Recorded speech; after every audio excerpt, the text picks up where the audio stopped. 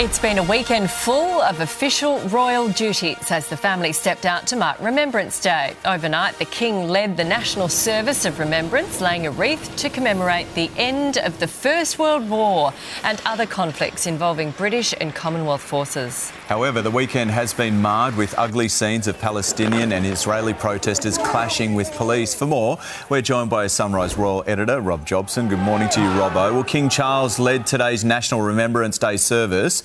It was a special weekend for the royals.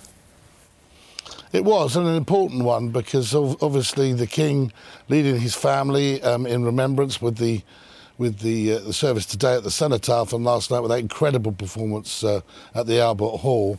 I mean, there were a couple of, obviously there were some absentees in that royal box, notably not the Harrys or the Andrews, they're long gone, but I noticed the Duke of Kent wasn't there, and the Duke of Kent is a stalwart, really, and obviously I don't think he's been too well. I know Princess Alexandra hasn't been too well too. So, look, very important for the King. He's there leading the nation, doing the job that he has worked all his life to do.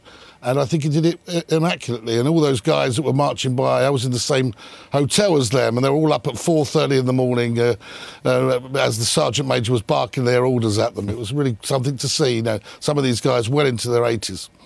Yeah, and there were these ugly protests, weren't there? And then, so we're seeing this shot now of Queen Camilla and Kate on the balcony.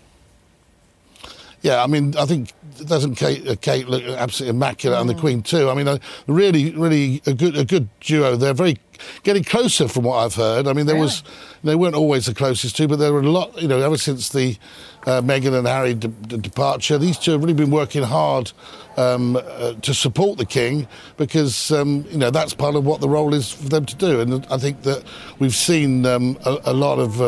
I was in Kenya with the King, and it was quite...